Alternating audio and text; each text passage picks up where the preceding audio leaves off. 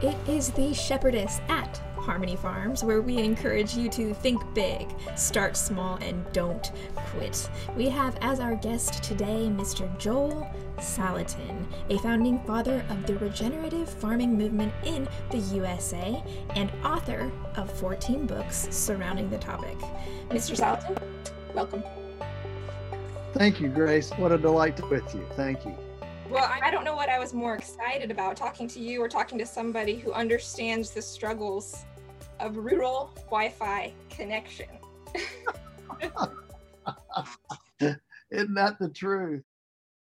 Okay, primer. So as a primer, just explain generally the difference between conventional farming and what you guys do there regeneratively at Polyface.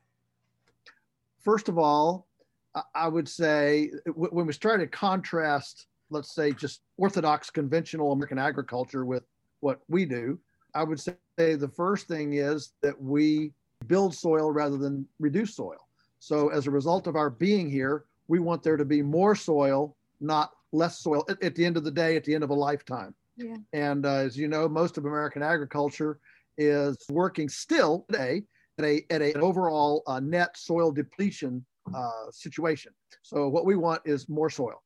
Number two, I would say in general, we want more water in the landscape. We want to hydrate the landscape rather than size from sucking out of the stream going smaller and smaller. What we want is we want to have more water in the landscape. We call that increasing the commons, if you will. So more soil, more water. I would say in general, we want more diversity on the landscape. So instead of being a monocrop, a monoculture, a monospecies, what we want is lots of different species, both plants and animals, working symbiotically rather than in a linear reductionist idea of simplicity and singleness of mind. So number four would be, if I have an animal that gets sick, I don't assume that it's some disease fairies sprinkling dust down onto my farm and making my animals sick. I'm assuming that it's something I've done to break down the wellness habitat, the immune system. Now, it could be that I chose the wrong animal, genetic weakness. It could be that I crowded them. It could be that I made them unhappy. It could be that I didn't feed them right. It could be that I got them too cold, too hot, too wet, too dry, a million different things. In general, we view sickness as simply a report card on our management, not something to vaccinate, medicate, and do a bunch of interventive type things. Number five might be that we view life as biological and not mechanical. The orthodox view in Western agriculture is that life is fundamentally mechanical. So we can take some DNA out of here and we can take some genes out of here. And it's essentially, if we can manipulate life like we can a copper fitting or a PVC valve, well, that's all fine. And we believe that life has fundamental distinctive sacredness to it, in that there's a reason why a tomato is like a tomato is, and a cow is like a cow is, and a sunflower is like a sunflower is. And those nuances, they are designed beyond our understanding. Right. So we want to respect the pigness of the pig, the chickenness of the chicken. We just want to respect that phenotypical distinctiveness of the animal as being fundamentally valuable, not only valuable for what we can make it do for us. Mm-hmm. Number six is that the fertility program runs on carbon. So we run a carbon economy, not a petroleum economy. Now, I know that in the pure sense of the term, petroleum is also considered carbon because it's, oil is supposedly old, decayed leaves or whatever. But in general, what we want is real-time solar-driven carbon to run our fertility, as opposed to chemical fertilizers and centuries-old carbon. We want to have a short chain between the solar energy turned into a plant turned into microbes in the soil. We want that chain to be as short as possible, not a long chain, which is what most farming does. And if I could just finish with number 7, we're just brainstorming here. Number 7 might be, we believe that farms should have a lot of people on them, or we should have a lot more farmers as opposed to fewer farmers. Western American agriculture is predicated on the notion that farming is an obsolete, low-paying, drudgery vocation that only C- to F+ students should be able to do. And if you're an A or B student, you should go to town and be a doctor or an attorney or a IT, in your Dilbert cubicle at the Inman Expressway. And we believe that fundamentally land is better cared for, loved, and caressed when there are more people on it who are familiar and viscerally intimate with the land's desires and nuances. And so we think that we would actually have a stronger food system, a more secure system, a stronger civilization, actually, if we had more farmers. And I'm not saying everybody has to be a farmer. I'm just saying more farmers in general, more farmers to certainly today than we do. Right now in America, we have twice as many people incarcerated in prisons as we have farming. And I would like to at least see that number inverted. Yeah, right. So to double back on that, would you say from your perspective that regenerative farming doesn't require the continual increase of inputs that conventional farming seems to be? Yeah, certainly in general, there's a resource leveraging that happens. Now, that's not to say that you don't have to do some pretty significant capital investment to prime that pump. For example, let's take the water. I'm a pond guy, man. I mean, every time we get a few $1,000s, we dig another pond. And we have 10 miles of buried water line that gravity feeds from permaculture style ponds up on high ground and gives us 70 PSI water all over the whole place from gravity. No pumps, no electricity, no nothing. Now, that's many thousands of dollars in excavation and in piping to make that happen. But we don't have to worry about electricity. As long as gravity works, we have wonderful, pressurized, clean, gravity-fed water all over the whole farm.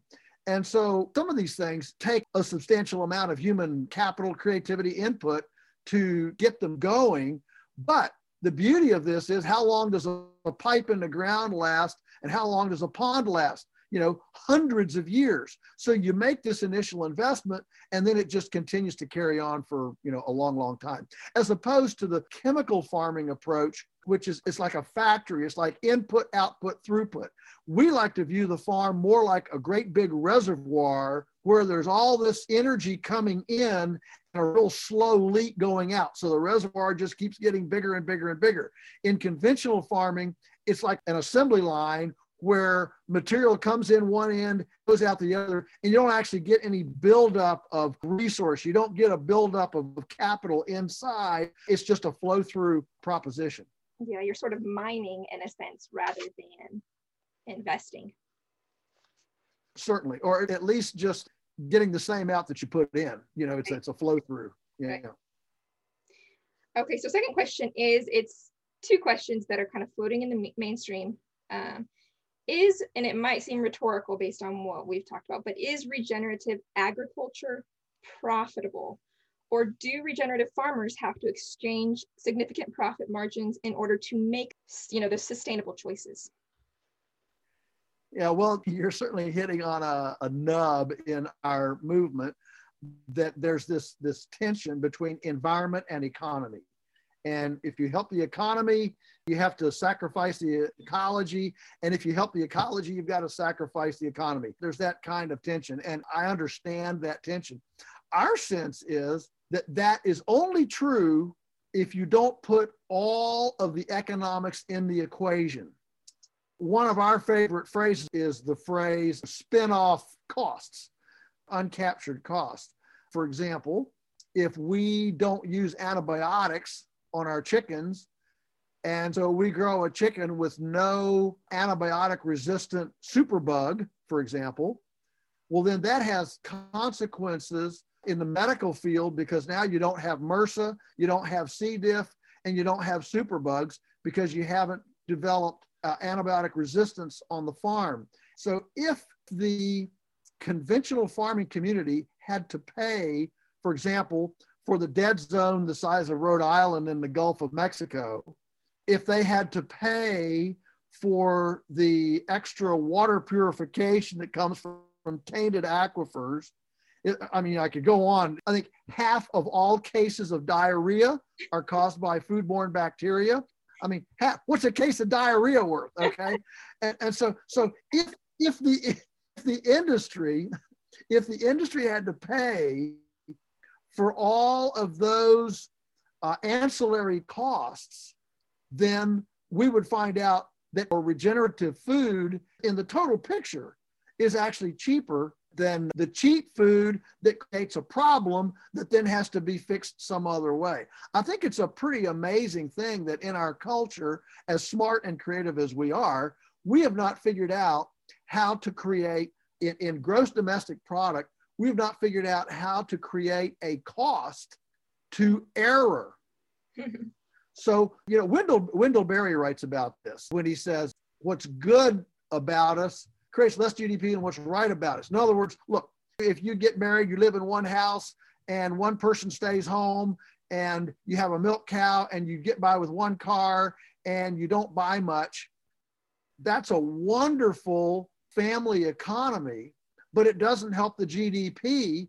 What helps the GDP is if you get divorced and move to town and live in two houses, now you need two cars, you need to go to the psychiatrist because you have mental breakdowns, and you probably have to get pharmaceutical drugs because you're under stress, because you're divorced and you can't see your kids all the time. You see what I'm saying? Yeah. It's a profound cultural weakness that we cannot capture the true negative costs of error. That's so true. If I go out here and dump pesticides in the river and it becomes a Superfund site, the cost of cleanup is not net GDP. It's, oh, look, we've got to hire people. We got to buy gas. We've got to get money. We got to get, machinery in here. That's an amazing thing. I mean, building a prison actually increases the GDP. That ought to be a negative figure on GDP. So you actually come up with a balance sheet that honors and appreciates cultural positives as opposed to cultural negatives. So it really takes an enlargement of your perspective, sort of a heart for stewardship, yes, and really a long-term way of thinking. Right. Long-term and broad-based. Long-term and broad-based. And that's when regenerative agriculture becomes its most profitable, is thinking in those contexts and understanding that conventional is not cheap as we see it. That's correct. And what's the cost of lost soil? I mean, right now, as you and I are speaking, every bushel of corn costs us about 2 bushels of soil. How can you keep doing that? And so those costs are real. And if you look at, farm prices and ag statistics, you realize that, for example, if related to labor costs and insurance and land costs, if the price of a cow today had kept pace with insurance, wages, land costs, things like that from, let's say, 1960, today a McDonald's hamburger would cost about $30. Right. Do you think like with the escalation of inputs that conventional farming requires, do you think 100 years from now, it will be more expensive to farm conventionally than the person who put in the work today and did the groundwork today? Oh man, that's the one thing I don't do, Grace. I don't do prophecy. Many of us in this movement, we thought we'd hit the boundary before now, but boy, nature is very resilient. It take a lot of abuse and still kind of plug along and keep going. So I do think that the proverb, if you keep going the way you're going, you're going to end where you're headed, is probably true. And so here in the United States, we've got supermarkets and all this stuff, and the notion that we could actually turn turn into a beggar food nation is a pretty far stretch, for some people. I think that that's a long way off. I think what would be sooner than us running out of food is running out of health. It's already happening. Yeah, it's absolutely already happening. 40 years ago, Americans spent 18% of their income on food and 9% on medical care. Today, it's 18% on medical care and 9% on food. So those two numbers have completely inverted in 30 to 40 years. And of course, COVID is just bringing this into more obvious play. And the fact that there were empty supermarket shelves this spring as all these big centralized processing plants, had to shut down for a few days. For the first time in my life, I felt a national, literally a cultural aha moment as people realized, oh, you mean this food system is actually a little bit failed, that it was the emperor has no clothes moment. And that was pretty exciting for those of us who have been wanting to go a different direction. And we had people in our sales building there in April. They said, man, I would have never given you the time of day. But when I went into, Kroger's and saw nothing on the shelves, I said, here we are. And, we're never going back. That's a very exciting thing for me. Yeah, I think that we had probably one of the grandest opportunities at a wake-up call. And as long as I can remember. So it is good. And you have the choice to do things with that wake-up call. You can go back to sleep or you can do something. Yeah. So. Well, I can remember for a lot longer than you can remember. Right. Yeah. I didn't put you in a battle. All right. So the second question floating around in the mainstream is regenerative agriculture scalable? Sure. Is it scalable? Yeah. And it certainly is. This doesn't have anything to do with scale. It has to do with management. And a lot of people would consider us a fairly large farm. I mean, according to the USDA, we're a large farm. We'll jump over $3 million this year. I mean, we're running 1,000 head of cattle. So these principles, they scale. But beyond that, I would like to just touch you, Grace, with the idea that rather than scaling up as a single entity, the way we see scaling is not necessarily scaling up as an entity, but scaling up through duplication. And there are two ways to scale. One is to scale individually, build an empire, and the other is to scale with way more participants. Right. Either one of those works. So when you say straight up, explain that a little bit, build that out. All right. So for example, let's say that I want to have a chicken processing facility. Okay. I want to do chicken processing. Well, the current model is I want to have this processing facility that does 100,000 chickens an hour with 3,000 employees in a central location. All right.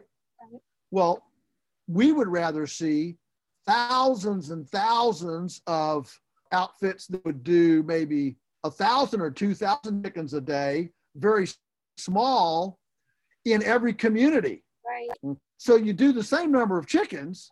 It's just that rather than bringing them to 50 mega facilities in the nation, you bring them to 100,000 community-based facilities in the nation for processing. I mean, that's an example, but the same thing can be done, for all these. I mean, people say, oh, pastured chickens. How could you possibly feed the planet on pastured chickens or pastured pigs? Well, I was in Lincoln, Nebraska a few years ago, and that to feed Lincoln, Nebraska, which is not a huge city, to feed Lincoln, Nebraska, I think I figured at the time that it would take 100 or 200 farmers like us, within driving distance of Lincoln, Nebraska. Could that be done? Absolutely. It could be done everywhere in the country. It would just take more people in the countryside. And I think that would be a very healthy thing to actually reverse the urbanization of the country and bring some of these urbanites back to the country to actually participate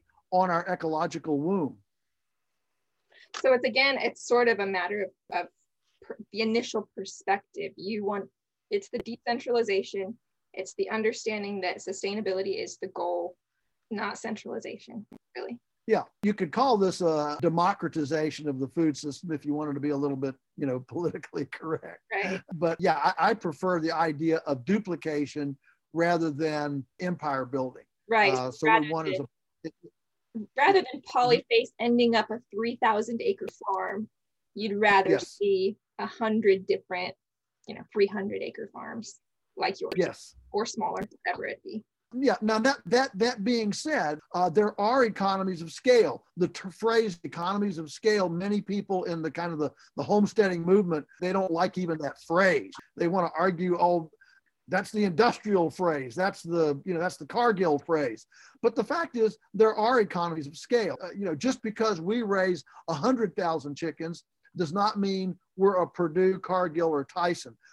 There's a lot of room for what I call mid-scale, where you get economies of scale. So it's not so tiny that it's inefficient, but it's also not so big that you have pathogen problems. Those are the two ends of the spectrum. Yeah. All right, that's good. That's good groundwork. So from there, you've told us we can farm. We believed it. We're starting to farm. Now, where do we get our customers? Customers. All right. First of all, make a list of your tribe. Right. And so if you were going to find people in your community who thought like you, where would you go? Mm-hmm. And generally, people like you and I, we wouldn't find those people down buying food at the Sheetz filling station. We wouldn't find them down at the Walgreens pharmacy getting, a bunch of medications. Generally, where you and I would find customers is we would find them in the wellness community, the CrossFit gym, the Weston A. Price Foundation chapter, the acupuncturist, the chiropractor, all quacks, the iridologist, the herbalist, the naturopath, the functional medicine doctor. I mean, think about wellness community. That's where you're starting. And so you have to identify your tribe so that you don't just waste your time on people who are eating at McDonald's. Right. And zero in on people who kind of believe like you do. Right. That's good. Yeah, that was one of the first things I did, was I went to those closest to me. And that provided, for me personally, enough of a foundation to say, okay, I can get out there and I can buy this many, and so on and so forth. So, and then past that, at Polyface, in those first years, did you do farmers markets? Did you hit the streets one-on-one? How did you get that foundation, that startup? Sure. Well, we had 3 approaches. The first one was we gave samples. Samples work. There are 2 ways to get a customer for us. Mm-hmm. One is they need to see it or they need to taste it. You need to see it or taste it. So we either need to get them to the farm or get them to eat it, and preferably both. But if you only have to pick one, you pick one or the other.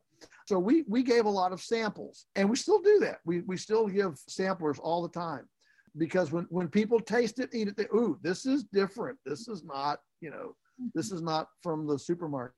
So samples. Number 2, we did educational programs. So, every community has all sorts of organizations that meet. We used to have Ruritan and, Kiwanis clubs. They're kind of gone now, but they've given way to other kinds of groups like CrossFit gyms. There are all sorts of groups and they meet, environmental groups. Okay. And they meet, and they're always looking for an interesting program. Yeah. And so I put together, in those days it was a Kodak carousel with a, slide projector. But today it would be a PowerPoint, put together a PowerPoint on how we can heal the planet with pasture-based livestock. Mm-hmm. And people just warmed up to it. They just loved it. And then of course, at the end, it was a soft sales pitch. If you want to participate, here's where you can. And so we did that kind of educational outreach. And then the third thing we did was what I call evangelism. And that is where we rewarded, we didn't advertise anything, we rewarded people who spread word of mouth for us and created that buzz. Mm-hmm. And so it was examples, education, and evangelism And our culture, Grace, our culture is starved for appreciation. It doesn't take much gratitude from somebody to get society now. And it doesn't take much. If you walk in a store and they act like you're really important, Right. you're going to send more people to that store, you know. Yeah, I've been there. Yeah, I've been there and done that, huh? So has your model changed though? These are the foundational things. And as you've grown and the times have changed, have you guys changed your model? And what are the major ways you've done that? Yeah, certainly times have changed. I mean, the internet has changed everything. Right. And so now we have our Instagram and our website and all that stuff and blog. And beyond that, we've actually put in a children's playground here on the farm, you know, teeter-totters, tire swings, corn box, living teepee with, you know, Kentucky Wonder beans growing up poles that kids can get in and that sort of thing. And real picnic tables so families can come and eat. The point is that we have to become a destination place for people to come out and enjoy the farm. You know, as a related issue here, there are a lot of dollars, Grace, that are being left on the table right now. Okay. All right. So you cut out on we're leaving a lot of dollars on the table. Yes. Okay. Yeah. So we're leaving a lot of dollars on the right now in the entertainment and recreation industry. And so what we're seeing is a real need, but people want to do things. They want to go places. And so if we have a farm that is beautiful, that has animals that are fun and docile, there are few things that are as, you know, as enjoyable for an urban child than, you know, than picking up a chick or picking up a baby lamb or whatever. And these are invaluable memories and experiences for folks. And so if we can get them to leave their dollars with us, whether you do a hay ride and charge for it, or, you know, a barbecue and charge for it, or have a little mini concert and charge for it. The point is to make our farms a focal point of gathering and fellowship in a time when people don't want to go to the city. And it's an element of diversification beyond adding more animals to your farm. Yes, yeah, agritourism. Listen, a lot of times the value of the emotional memory, that value is actually more valuable than the T-bone steak or the pound of hamburger. Right. I mean, my siblings and I still talk about going to the cider mill, you know, when we were 8 and 10 years old, and we remember that. So yeah, that's really, really true. Okay, so bringing it to diversification, you know, it's polyface, the farm of many faces. Right. Would you say that diversity is key to profitability on farm, or can somebody make it just doing sheep or just doing beef, just doing chickens? All right. The principle is you need to be the one that controls the sale. Then you own that customer. And of course, customers want more variety. They want more choice. And whether your venue is a farmer's market stand, an internet shopping cart, or a on-farm place, they want to have more options when they come, whatever your venue is. And so the hard part in marketing is getting the customer. Once you have the customer and they're loyal, they want to know what else you have. It's a lot easier to get a $200 customer with another product than it is to have a $100 customer and take that $100 customer with another $100 customer. What I'm getting at is you don't have to be the one that grows everything. So if you come to our farm store right now today, you will see a whole pile of products from kombucha to soup to homemade cosmetics, soap, honey. I mean, you'll see all sorts of things, milk, cheese that we don't do on our farm, but they are local food crafters that when a person buys from us, they can tap in to this whole greater community of food craft and fiber craft. So the goal here is to, as much as possible, become that one-stop shop for your local artisan food craft and fiber craft community. And since you are the conduit, the brand, the sales conduit, you own the customer. Right. And so that customer who might be $25 customer with just beef becomes a $200 customer with beef, cheese, kombucha, probably like some type of shirt. Yeah. Absolutely. Absolutely. So that's your case for diversification. And then, the person that's aiming at, their first $50,000 a year on farm, they'll need that many less customers if they do have that diversity. That's right. It's a lot easier to find 100 customers that will spend $1,000 with you than 1,000 customers who will spend $100 with you. That is a true case for diversity right there, in a way that's really easy to understand. Yeah, it is. Whether you produce it all, or you produce as much as you can and you work with other people to produce it. Yeah, the diversity is a big deal. It sure is. Do you think that we as producers need to be as much educators as anything with respect to educating people on why they should buy this way, why they should buy our stuff? Well, of course, Simon Sinek wrote the book Starting with Why. Right. And he has the concentric circles. Everybody knows what they do. Some people know how they do it. Very few people know why. But that's what your customer wants. Your customer doesn't want to know. They don't know. They don't want to know what you do, and they don't really care how you do it. What they really want to know is why.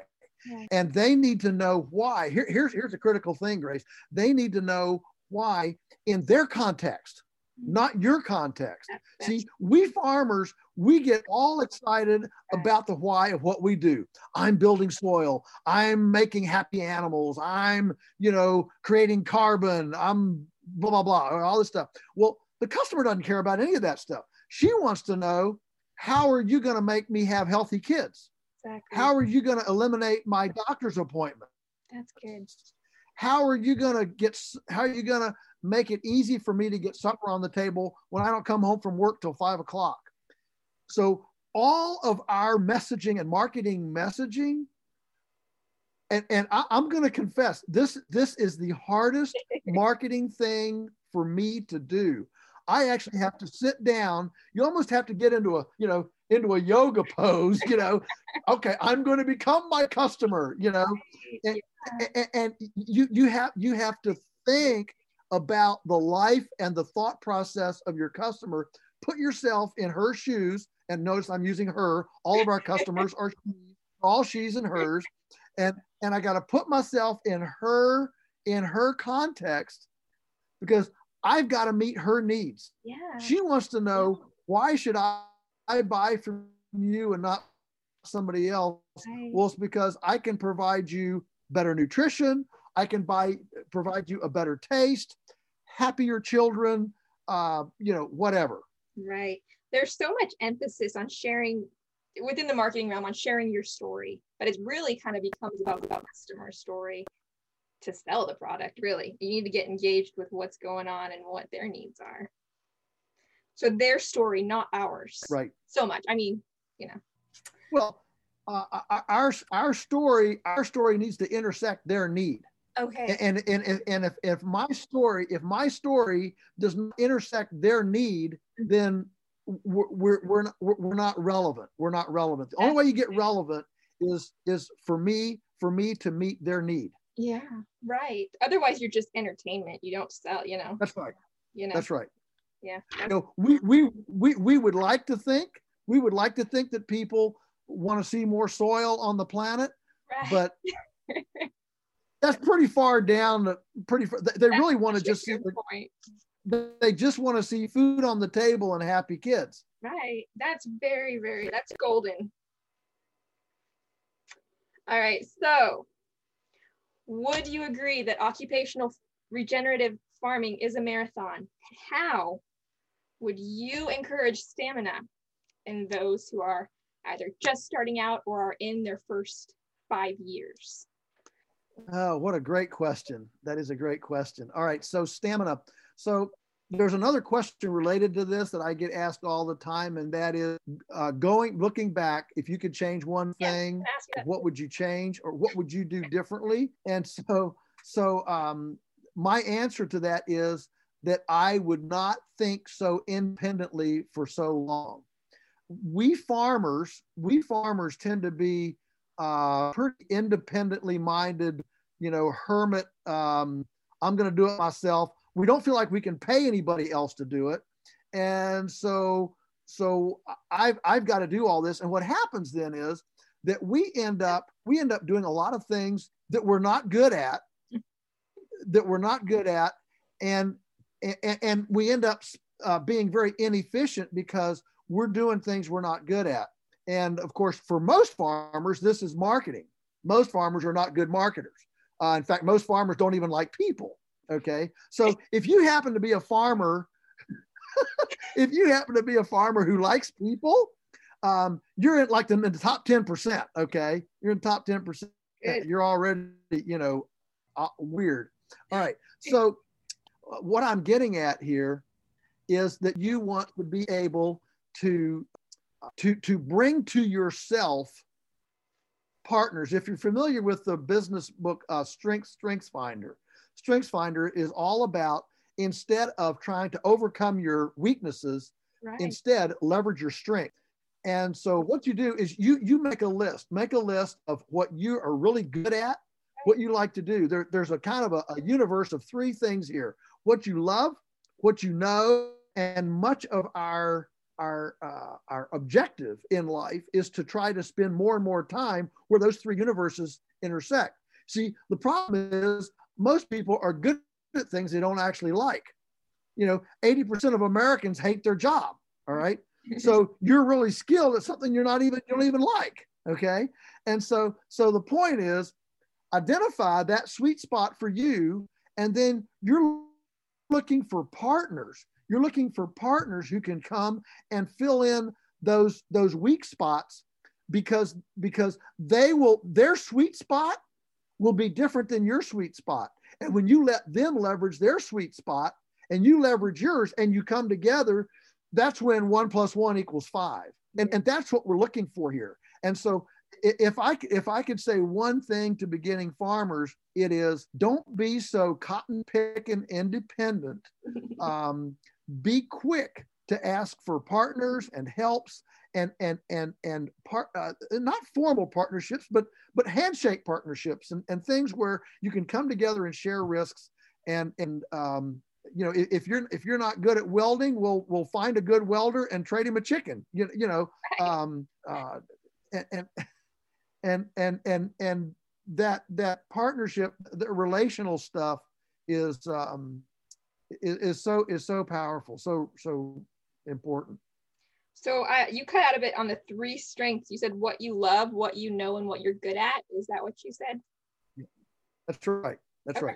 Yeah. What you love, what you know, and what you're good at. That speaks of knowledge, skill, and passion. Mm-hmm. And where knowledge, skill, and passion intersect, that's your life sweet spot. Mm. So that's just a general tip for avoiding burnout, even. I mean, yes, because that's a real thing. Yeah, no, that it is. And you generally don't burn out at something that you really, really love. You burn out on the edges of having to do the things that you're not good at and don't like, in order to spend a little bit of time doing the stuff that you really like. Right. And that's where your burnout occurs, is out on those edges. Yeah. Right. All right. So we are coming to the end here. And before you leave, are you optimistic about the future of regenerative farming in the USA? Yes, I'm very optimistic about it. Not only do I think it's the answer, I think it's the only real answer, long term. Now, when our society will begin to recognize that, I don't think anybody knows right now, but absolutely God's design and God's principles for how this whole ecosystem is supposed to work, the cleverness of the human mind is not going to overcome. We can cheat for a while, but eventually creation is going to exact its balance sheet. And when that happens, God's principles will be the ones that will stand the test of time. They always have, and they always will. Right. And so that's where we have to Yeah, amen to that. One more thing before I say goodbye. Are you still there? Yeah, I'm here. Okay. So I I'm have here. an idea for the 3 M's for success on pasture, right? Okay, mowing, mobbing, moving. Yep. Okay, you should add a 4th one, and it's Yep. marketing. How do you feel? Ah, Love it? yeah, that's fair enough. Book about it. Just quote me, okay? Okay, I'll be sure to credit you in it. Okay, Yes. thank you. Well, sir, I do not take your time for granted. Thank you so much for taking an hour and talking to me. Oh, you're welcome, and I'm delighted. You're a joy to talk to. This is the Shepherdess signing off. Thank you guys for listening, and for more content surrounding small-scale regenerative farming for profit, please visit us at www.harmonyfarms.blog and be sure to subscribe to our newsletter there.